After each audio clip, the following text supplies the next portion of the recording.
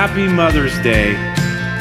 Oh my gosh, this is a special Mother's Day because my mom is here from Northeast Ohio.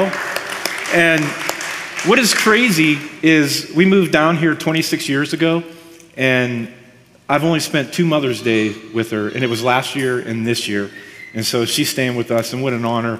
I hope you all get a chance to greet her. I'm always reminded on Mother's Day, you know, if you go back and you look at the beginning of the book of Genesis, that we're reminded that we're all made in God's image, and it says he created them male and female. You know, one of the things that just really frustrates me about the history of our faith is how often women have been excluded or thought of as less than. And thank God we're making some progress in the world we live in, because I think women are some of the most astounding reflections of God on the face of the planet. And just the things that mothers endure and the ways that they love, it has made this world so beautiful and good. And so I just want you to know this male pastor knows that we would not understand God's nature or see God moving in the world if it wasn't for females who were reflecting God's image too. So thank you. So this morning, we're going to talk about the line in the Apostles' Creed called "We Believe in the Holy Spirit." And you know, this creed, we took it on and said, I took it on. I was like, this is a challenge, but could this speak to us in some way? Because, you know, we don't have a whole lot of statements of our faith, and I get asked a lot, what are we grounded in? And, you know, what do we kind of stand on at the end of the day? So as I begin to look at this Apostles' Creed, I begin to see, wow, this is telling a story of a way to think about reality that I actually think makes us better human beings and makes the world a better place. And I begin to approach it from that. How is this story giving us something that we can ground our lives in? And, you know, I re-engaged with this in such a meaningful way. And so I've just been taking these lines, and we've covered, we believe in the Father, the Maker. There's like 3 parts to this creed. Then we believe in Jesus Christ, the Son, and our Lord. And now we're going to move to a part of the creed that says we believe in the Holy Spirit. And so some of these lines have been challenging. We even covered the virgin birth. Like, what does that mean in the modern world? They were ancients, people who wrote this in the 2nd, 3rd, and 4th century. And what does that mean to a modern world? And so we're wrestling with all those things and going, how does this matter to us? And so here's just what I'm learning to trust in. And I want you guys to know this, that every generation wrestles with things like this. That something ancient can be ever new if each generation asked honest questions about it and is willing to go, maybe there's a new understanding, the way this can evolve and grow in our life.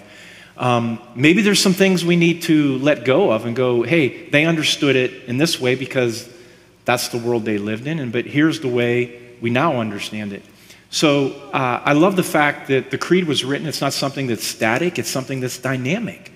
And I read to you guys in the first time we did this, the Mossi Creed in 1960, these African people who rewrote their creed in their context and their culture and kind of took it and made it their own. And I'm like, we could do that too in our little church in Bellevue. And so that's kind of what we've been trying to do. But what does this story say about us? This story says this. It says that none of us are here on accident. And we experience life and we're different human beings when we believe that or trust in that or when we don't. When we believe that we're here on purpose and all of creation was intended for a purpose and there's some meaning behind it, it actually makes our lives more meaningful. And so that's where this creed has been so helpful to me. We're all made in God's image, and we have inherent worth and dignity. But the other thing I'm kind of waking up to, we also have a responsibility. When we become more deeply aware of the inherent worth and dignity, then we have the responsibility of seeing that in one another and believing in that in some really difficult places in the world that we live in, that it's possible for all of us to arrive at that. So the creed maybe in some ways is stirring up challenging things, which this morning I'm going to be honest about mine. I had someone, we did communion a few weeks ago, and someone came up to me and said, I get triggered when we do this. And I'm like, why? And it was something from her past and something that she had experienced in her church at a young age that she felt condemned by it.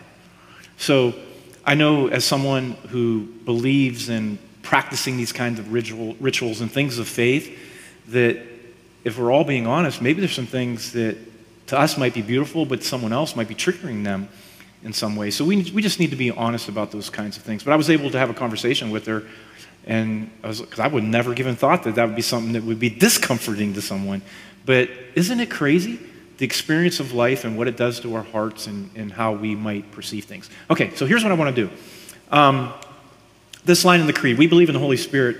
I'm going to start right at the beginning of the Bible, and I want to just take a look at some of these words for spirit. And I'm going to read out of the Genesis chapter 1. And I always love starting here in the beginning. It says, "In the beginning, God created the heavens and the earth. Now the earth was formless and empty. Darkness was over the surface of the deep, and the Spirit of God was hovering over the water." So the Bible starts in the very first couple verses of the Bible, the Spirit of God is present. Now that word gets translated, it's this word ruach. You guys are learning a Hebrew word this morning. Everyone say ruach with me, ruach. Yeah, and it's a very powerful word. It means spirit, breath, wind.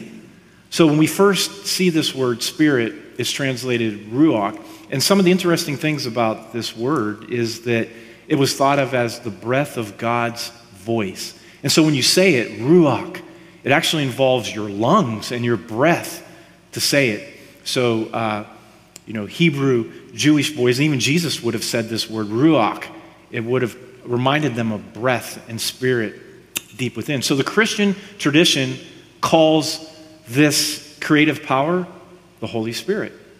So right at the very beginning, there is something that says spirit is about what creation comes through and what makes us alive. Then if you go to chapter 2 in Genesis,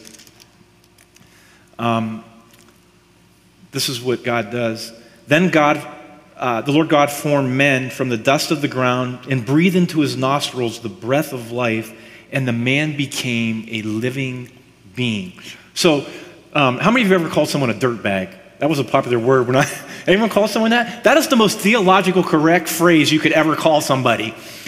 That was like a popular, when you were little in junior high, like a bad word. Like, you're a dirtbag, That is so true.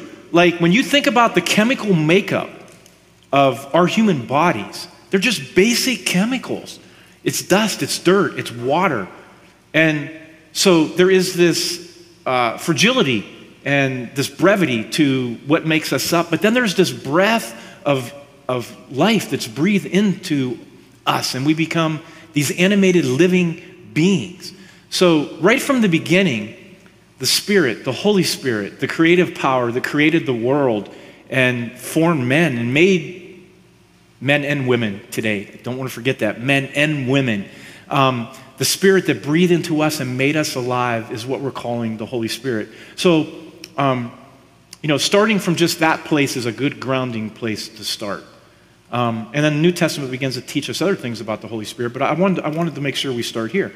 So, a couple things about this. Spirit's connected to aliveness.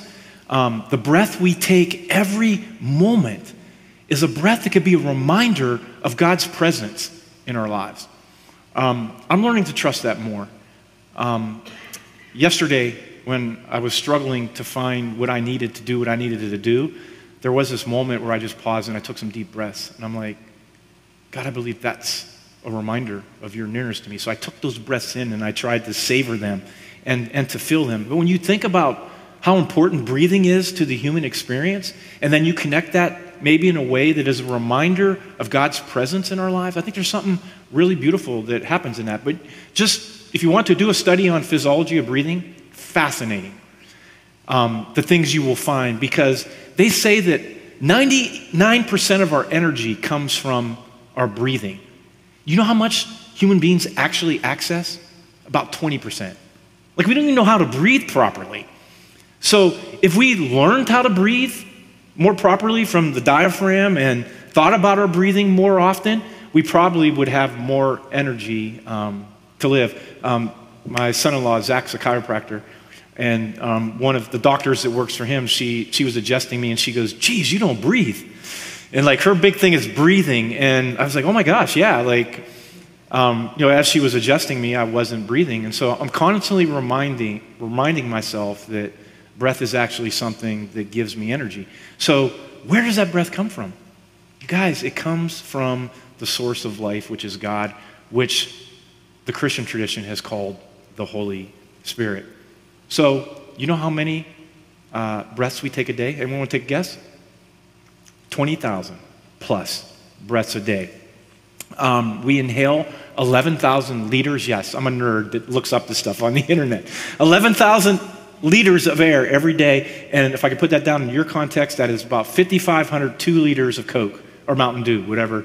That's how much air we breathe every day. So breath is just absolutely essential. There's something sacred about the act of breathing. So for us who are grounded in this thing, this tradition that says we believe in the Holy Spirit, that's where we begin. Okay, now I want to flip to John.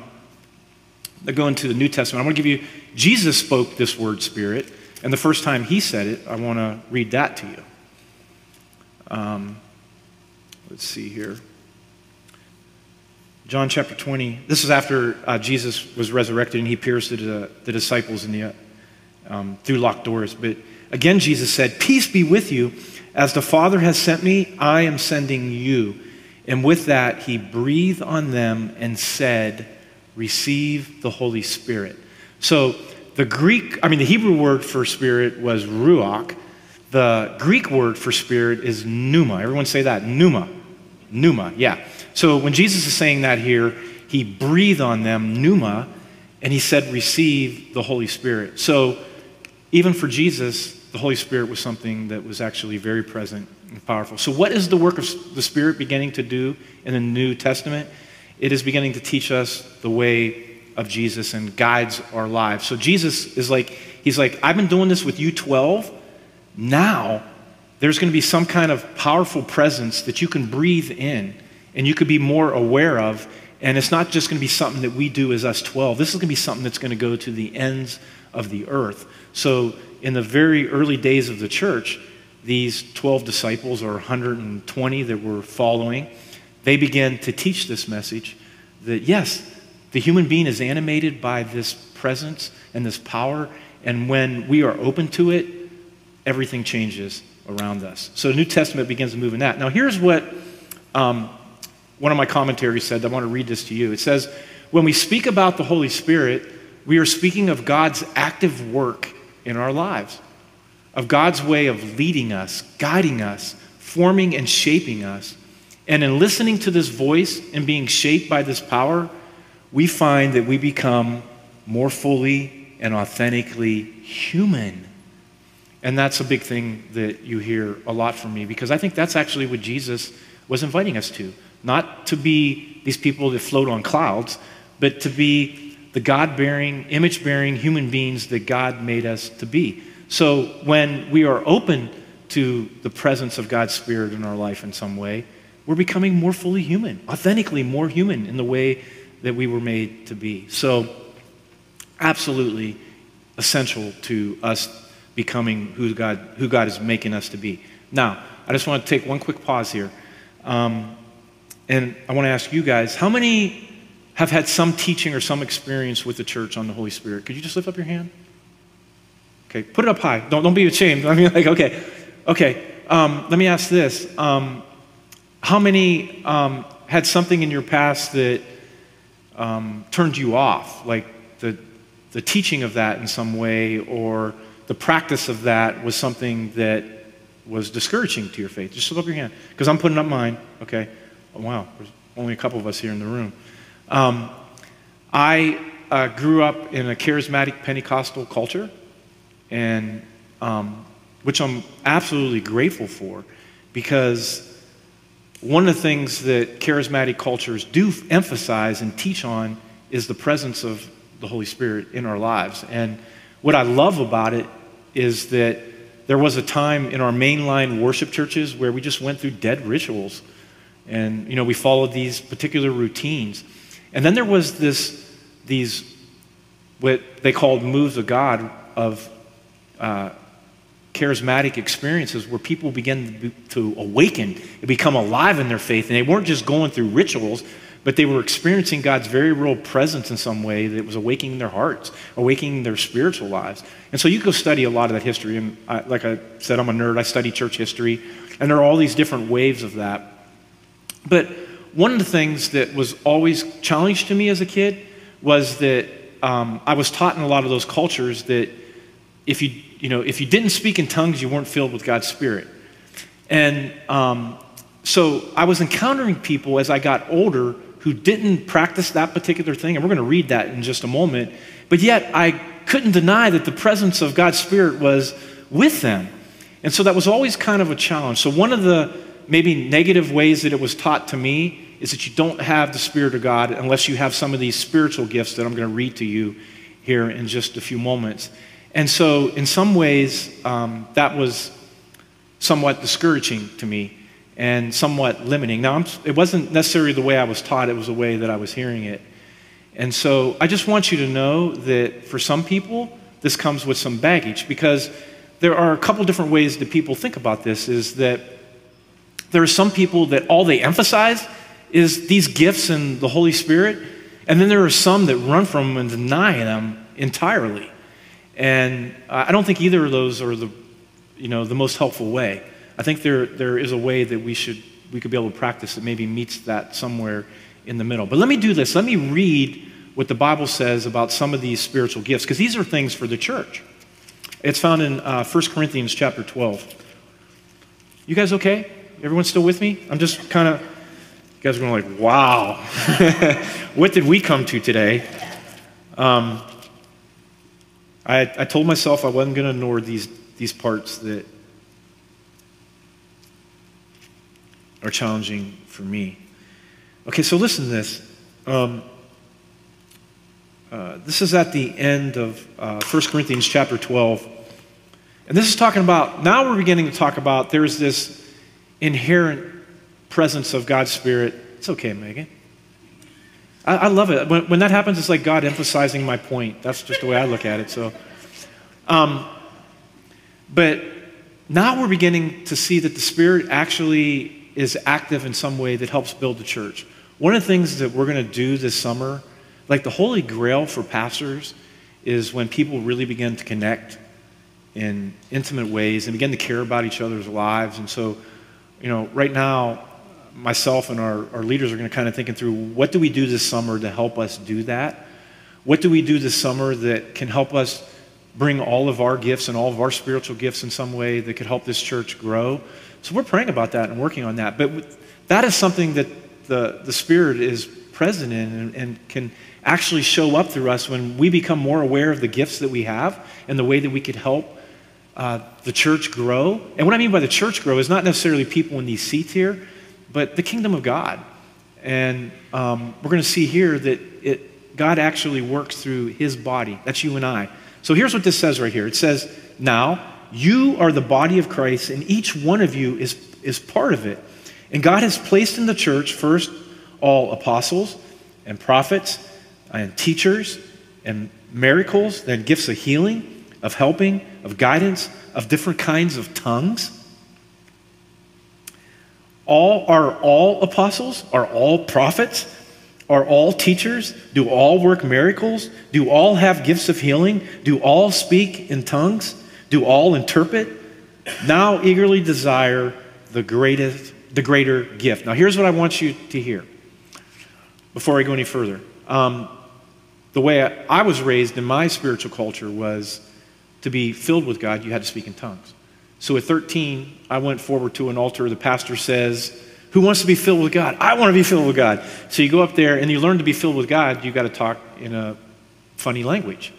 And so you hear that in some charismatic cultures.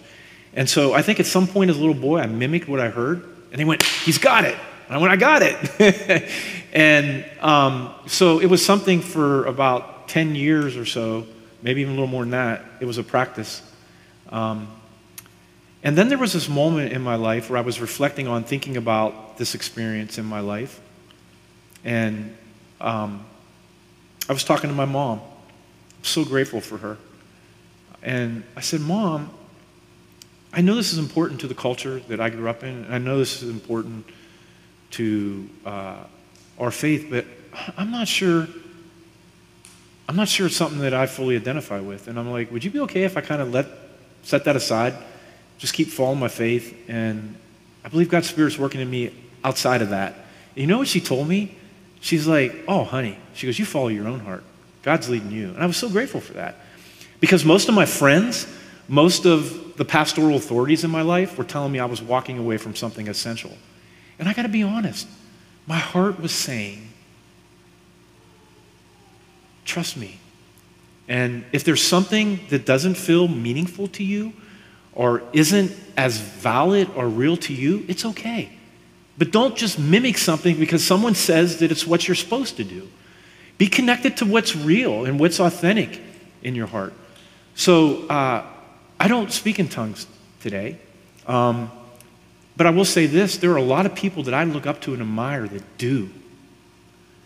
And there's a lot that I've witnessed that there's nothing in their lives that I would emanate or want to follow. So isn't that crazy? So I don't know where you're at with those kinds of gifts, because there's teaching in the church that says these gifts were only for that moment. There's teaching that says that these things are still active and alive. I got to be honest, I'm not totally sure.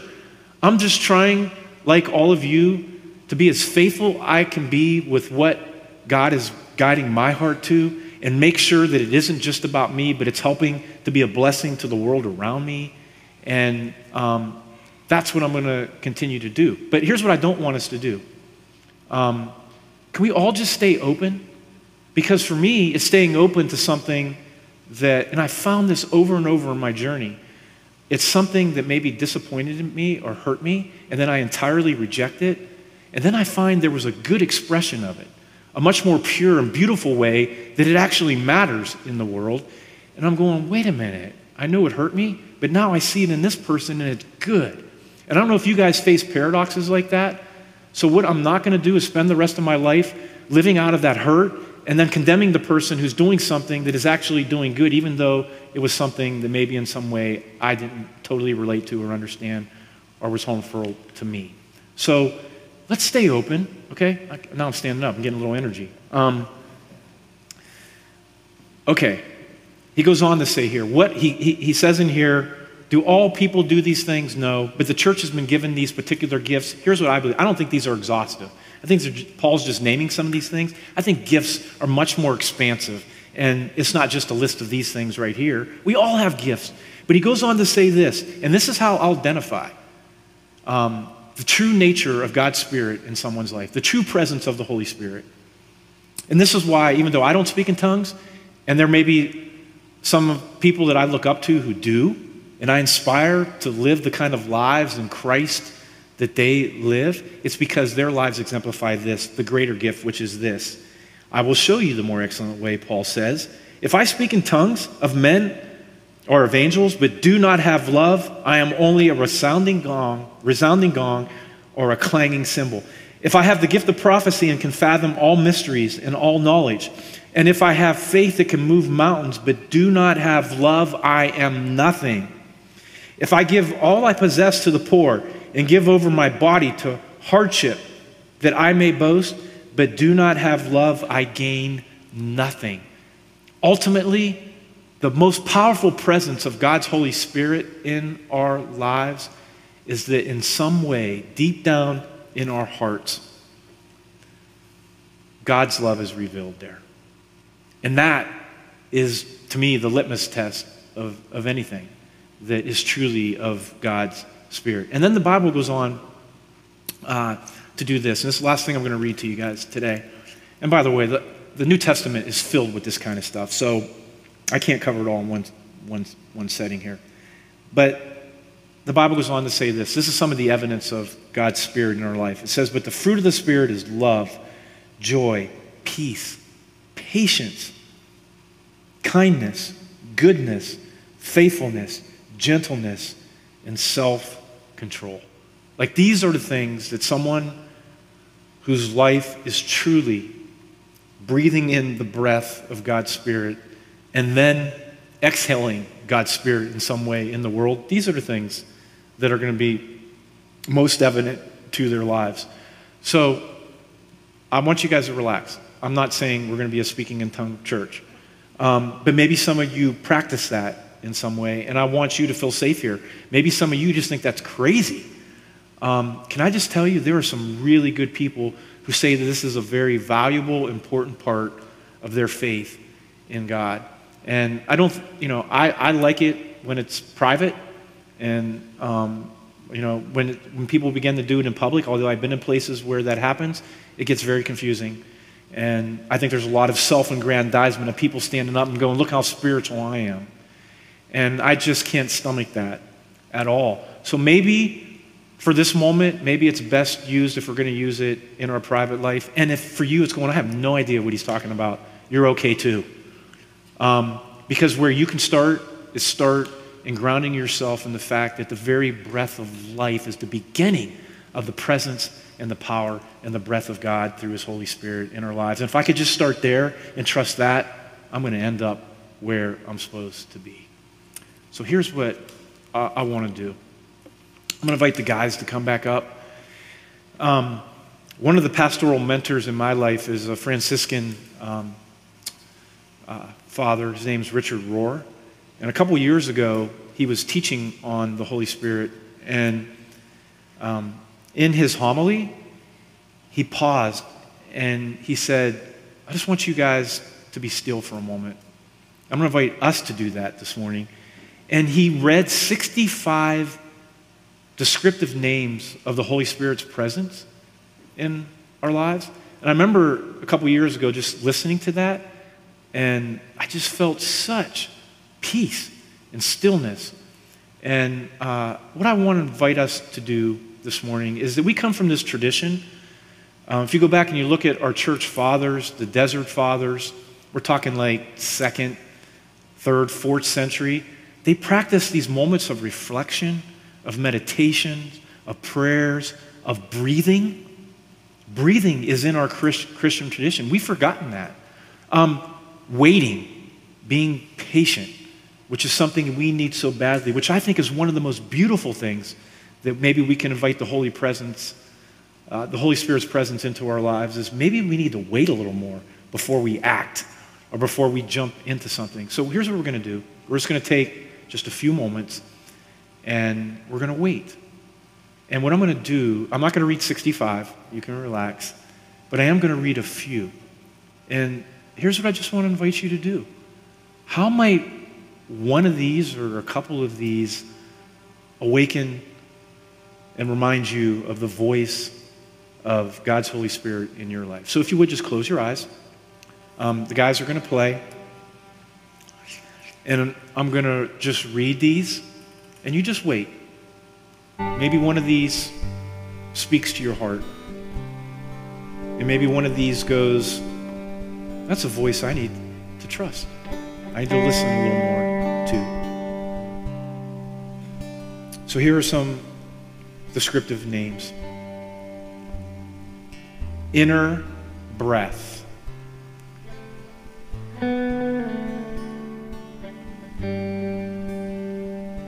Just breathe. Maybe for some of us, we've never even given thought that that's a reminder of God's presence. What power that breath has. And to think we only access 20% of it. What if physically and spiritually we could access that inner breath more deeply? Indwelling presence of God.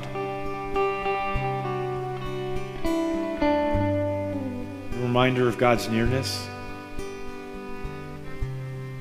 His realness is our breath. Life of Jesus.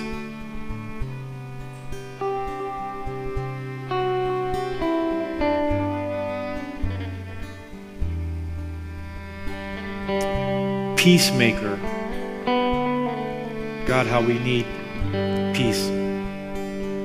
God, in our own hearts, peace in our world.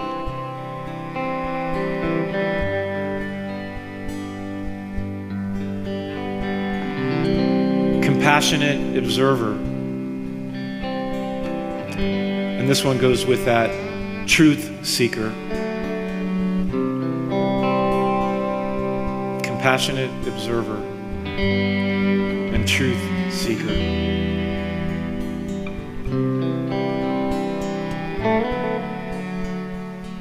The hidden love of God.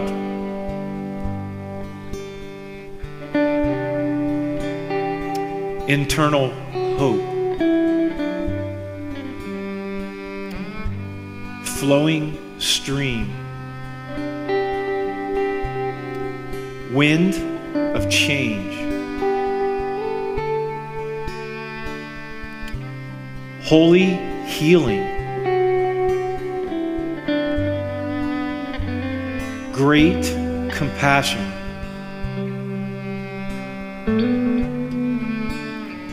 Divine energy of life.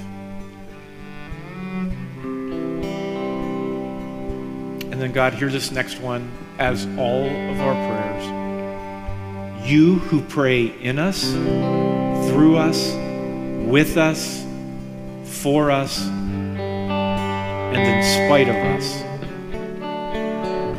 God, hear our prayer this morning. Holy Spirit, would you meet each of our hearts in the ways that we need to be more fully alive, to be more fully human, God, in the way that you made us.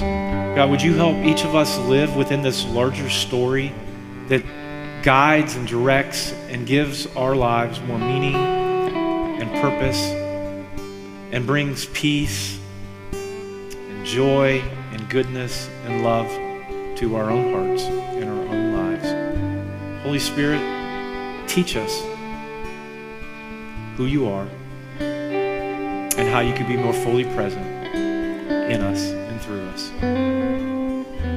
Amen. If you'll stand with me, I want to read this just as a dismissal.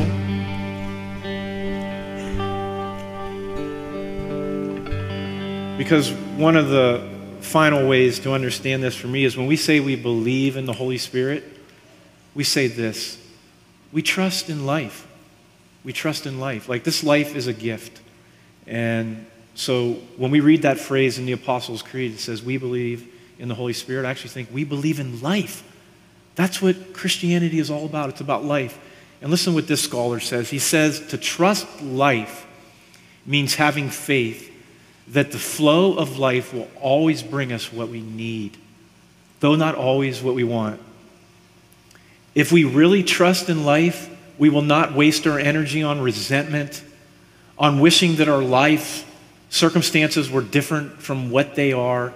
Rather, we will use our energy for responding appropriately to the given situation to bloom where we are planted.